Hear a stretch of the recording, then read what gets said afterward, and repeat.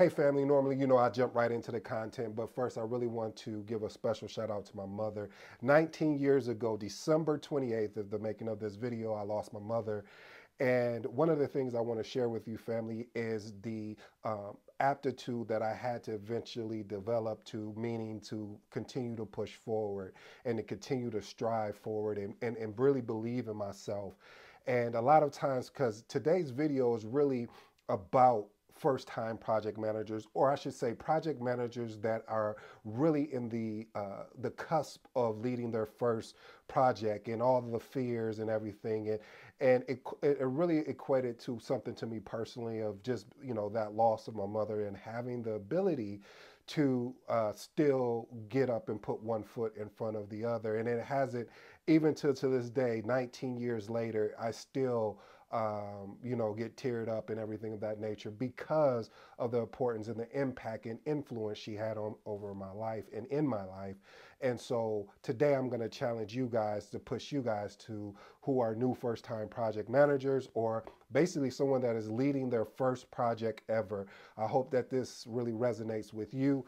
Otherwise, you know what we're about to do. We're about to get to this content and get to work. So, are you petrified at the thought of taking the reins of your first project? Listen. You're not the only one stepping onto this roller coaster of emotion. I want to make sure we dive into your common fears you're facing and how to conquer them. Today's episode is entitled First Time Project Manager. Watch this before leading your first project. Again, first time project manager. Watch this before leading your first project. Hey, as I shared with you at the beginning of this, I really wasn't just trying to evoke an emotional response from you. This is really honest and true. 19 years ago to this date was a very difficult date for me. And every day that I can get up and stand on the 28th of December and deliver whatever that thing is that I said I was going after, or that whatever that thing is I said I was going to accomplish, today it has to happen. And I know it sounds like I'm all over the place, but if you follow me closely and you pick up what I'm laying down, I promise you it'll be worth the ride. So if you don't know, I have an 8-point framework. In these 8 points, I basically unpack things from a concise, pragmatic way of doing things. So point number 1, fear of failure. I like to call this the what ifs. You know that. Well, what if this happens? Well, what if that happens? What if I get the project and I don't have nobody to mentor me or to work with me? What if? You see, the what ifs of life has been the Achilles heel. Oh, you don't like that one. Okay, watch this. The what ifs of life have been the crutches of people that don't want more out of life. Okay, you don't probably like this. How about this one? The what ifs of life has not only blinded you from your potential, it has also taken away from what you could and can be in life. I say all that to say this, family, is that the fear of failing when you're leading your first project is bound to happen. Hey, I can even tell you after your 30th project, you may fail. You know what? But it's the whole point of being able to embrace some of these ideologies of meticulous planning, identifying how to be able to set achievable goals. And another tip is being able to find a mentor that can give you that guidance and give you the shortcuts. And when I say shortcuts, I am not talking about, you take a shortcut to be average. I am talking about being able to work with that mentor for them to give you guidance on, hey, this happened during the project. Have you ever experienced that? What will be your consultation on doing that so I can move forward in that? And then also just being able to have the ability to know, hey, it's not failing unless you gave up. If you decided to give up and say, I'm done, I don't want to do this, versus where the project sponsor saying, hey, we're going to close this out because this project is not going to be impactful enough, or it's not going to add the value that we thought we can have for this organization. So family, don't be afraid of the what ifs of life, or what we call fear of failing. Hey, I really truly appreciate you watching today's episode. Please, and I do mean please, you gonna make me sound like James Brown. Baby, baby, baby, please don't forget to hit the like button. Subscribe if you haven't subscribed. I don't know what's stopping you. I'm not stopping you. So please hit that subscribe button and stay tuned as we drop these videos on a frequent basis. Consistency over everything. Let's move on to point number two. You're probably going to be initially overwhelmed. And what I mean by you're going to be overwhelmed, because you're going to be thinking maybe you just got your PMP, or you just got your CAPM, or you don't have either one of those certifications. Maybe you were watching this channel, you got excited about this thing that I love, that I hope that you will fall in love with, called project management, and you got an opportunity within your organization to lead a project. Well, let me explain something to you. Do not get overwhelmed. I know it's easier said than done, but being able to take the project and break it down into what we call bite-size or smaller manageable tasks, and creating a timeline with clear milestones. I see a lot of schedules and they don't have any milestones. And I've seen a lot of schedules, excuse me, that I've noticed they will have a bunch of tasks, and they won't really have a lot of milestones, achievable wins that you could say, yeah, we did it, we're on to the next one. They just have a whole bunch of tasks, and once those tasks are done, then there's a whole bunch of it doesn't make it bite-sized. It doesn't make it manageable. So use tools. I mean, I've used tools from Trello to Asana to organize these tasks and deadlines, because they were useful. Always say, family, if you're becoming a project manager, or if you're already one, building your toolbox is going to be essential to you as well. Point number three, decision versus choice making under pressure. Ooh, I like that. Decision versus choice making under pressure. Let me see the reason why. One more time. It just sounded good. Decision making versus choice making under pressure. Why I keep saying that? Because a lot of people make choices. Mm-hmm. Like you chose to, I want to go after my PMP, but you didn't make a decision. And if you've ever watched me, you know I'm about to unpack this, huh? You know it. See, when you make a decision, you cut off everything else. There is no other option. It's not a loosey-goosey, or it's not like I'll try and be there type ideology coming from your mouth. It's meaning that you've made the decision that today I'm going to start preparing to take the PMP exam, or today I'm going to start preparing to take the CAPM exam. And what does that look like? All right, let me build out a plan so I can attack what that particular thing looks like. But when you do not make when you do not make don't take the opportunity to make a decision, and you're trying to gather all the information, and you're doing and you're just not making a decision because of the fear of the very first one of failure, the fear of, well, what if I make this decision if it goes wrong? That's why, again, you're gonna keep hearing me say this key word: being able to engage with mentors or people that have been in this field for a while could give you some feedback and consultation on saying, hey, if you decide to do that, this is probably what the potential impact, and it's teaching you how to think within these projects. And if you're somebody that's a life learner, and you must be because you're watching today's episode, it really shows me that finding a mentor will be able to help you in making better decisions. And then when you're in that situation where you have to make that decision on the spot, and you got the necessary information, you won't have no problems in making that decision. Point number four, I get this a lot: imposter syndrome. I kind of struggle with that. Imposter syndrome. What does that mean? Well, you don't believe you haven't built enough confidence in yourself through the learnings that you experience, meaning that you're like, I just don't have the experience for that, and I did this over here and I did that, and I'm, they may not even look, but these people don't report to me, so they're not going to trust me. Cut it.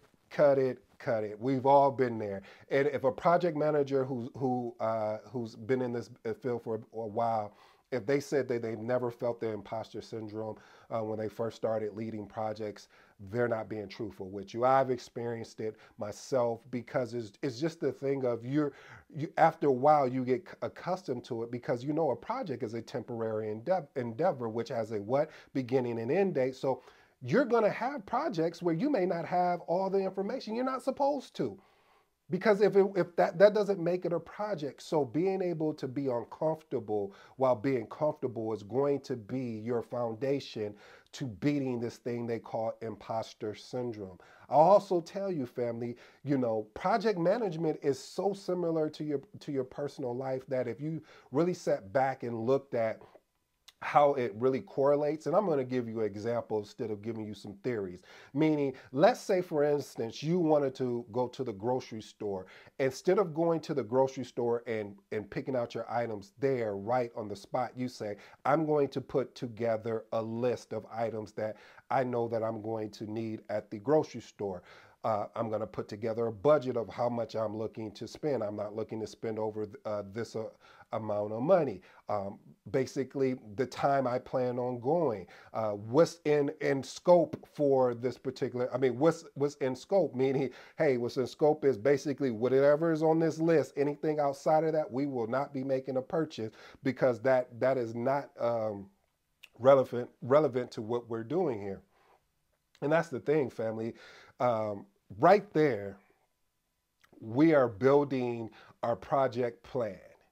And that's why I said, family, it's so similar to, this is why I love project management, because of the correlation between what you do day to day and within project management. It's just really putting those foundational principles and understanding the jargon and the discipline that goes in with leading a project. So get rid of the imposter syndrome. And the way you get rid of it is continually to step up and take and lead projects. Point number 5, time management. Listen, as a project manager, you're going to have when you're leading you're going to have really ups and downs. I like to call them spikes and dips. Ooh, I like that. I really do like that. Let me tell you why I like that. A spike meaning going up. So you may be at a point where you may be working 9, 10. It depends on what the project is.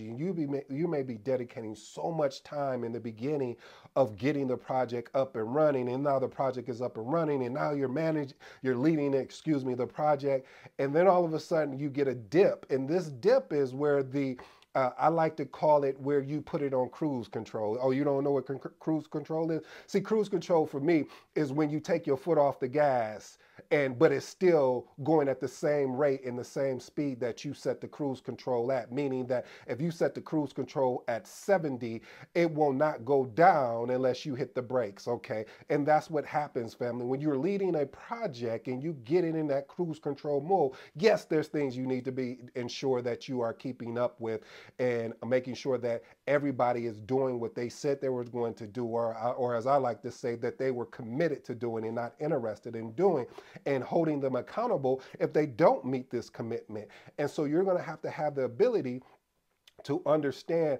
how do I prioritize these tasks on the basis of urgency and importance? And then how do I also learn to delegate? Now, listen, a lot of project managers, we struggle with the delegation things. We will go in and try, and I don't want to use try, but we'll go and do everything around the project that we can.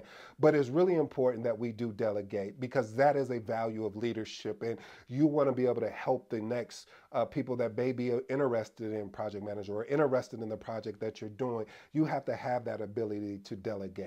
Point number 6, meeting expectations. Listen, I know that sounds really straightforward, but seriously, the ability, again, to have the ability to be able to set realistic goals and communicate them clearly, and be open to discussing project scope and the necessary adjustments. That's another thing that really frustrates me when I first started off, where there would be stakeholders on the project that would make great recommendation. At this time, I was like a project coordinator, and so I was like, man, these are some great ideas. Won't we implement? And project manager was like, no, we need to stay the course, and we need to, and this, and I'm like, yeah, he's probably not going to be here too much longer. And unfortunately, he wasn't. And it wasn't really a shot at him. It was that the way that he was coached and trained is like, we don't deviate, the gold plating, scope creep, and and which, again, these are true, but you have to understand when something is failing and your team is telling you, hey, if you don't turn left or if you don't turn right, you're going to run into a brick wall. And they're trying to say it politically. And then eventually they just come out and say, hey, listen, if you're not going to do what, if you're not going to take our consultation, we put together the paperwork so we can create a change management, so we can go through the change management process to update the scope, to update the time and budget. And if you don't want to do this, fine. We don't want to work with you. And I've seen that. It's just crazy too, by the way. But anyway, family, being able to discuss the project scope and just basically the triple constraints and hear what your stakeholders are saying, because remember, they're always going to be much, much closer to it to the project than you will ever be. Point number 7. This is huge for me. I'm actually thinking of writing a book around this, which is team dynamics. Listen, as a project manager, I've heard this cliche and it's so true. Your net worth is in your network. Literally, that's probably what I should have called this, but it is so true. Your net worth will be in your network, meaning you're going to work with people and you have to be able to build trust in a short amount of time with them to let them know, hey, I got your back, and being able to willing to go fight for them when they can't go and have those difficult conversations. Because and it depends on what type of project. If you're leading a project on where it has executive view, or I should say has an executive someone from the executive team is on your project or really involved, you have to have the courage to be able to speak and articulate yourself and explain the reason why, if you need to go in a different direction or you need more resources or you need to be able to do that, because your team is going to be able to back you up with the facts, but you have to be someone that can be able to sell it. That's why, again, sorry about that, family. That's why, again, I got this, wrote this book because I believe, the book is called The Magnetic Project Managers, who doesn't know. I truly believe to be an amazing project manager, you have to be magnetic. You have to have some charisma about yourself. You have to be, and again, these are subjective. Someone else may disagree, which is fine. I don't mind that. But the point I'm trying to make is that you have people that are reporting to you that are not your direct reports. How do you keep them engaged? How do you make sure that everyone understands that you are the one that's leading this, and collectively you guys are collaborating together to ensure the best for them? And that the final thing, if you don't remember anything from this video, this is going to be huge for team dynamics, that you create you display, not just by talking about it, but making a commitment of being a servant leader, meaning you're putting the team before yourself. That's why I love Simon Sinek book about leaders. I think leaders are the last ones to eat, or something like that, because of the fact that when you are leading, you are going to be the last one to eat. And it should be that way, because your team is doing all the work. All you're doing is making sure that you're steering the ship and you're staying on course. So remember that key fact. The last and final thing, and again, in the book, I talk about this too in the communication challenges. So point number 8 is communication challenges. Hey, listen, you need to be clear, concise, and consistent. I'm gonna call it my 3 C's: clear, consistent, and concise. You can mix them up however you want to be.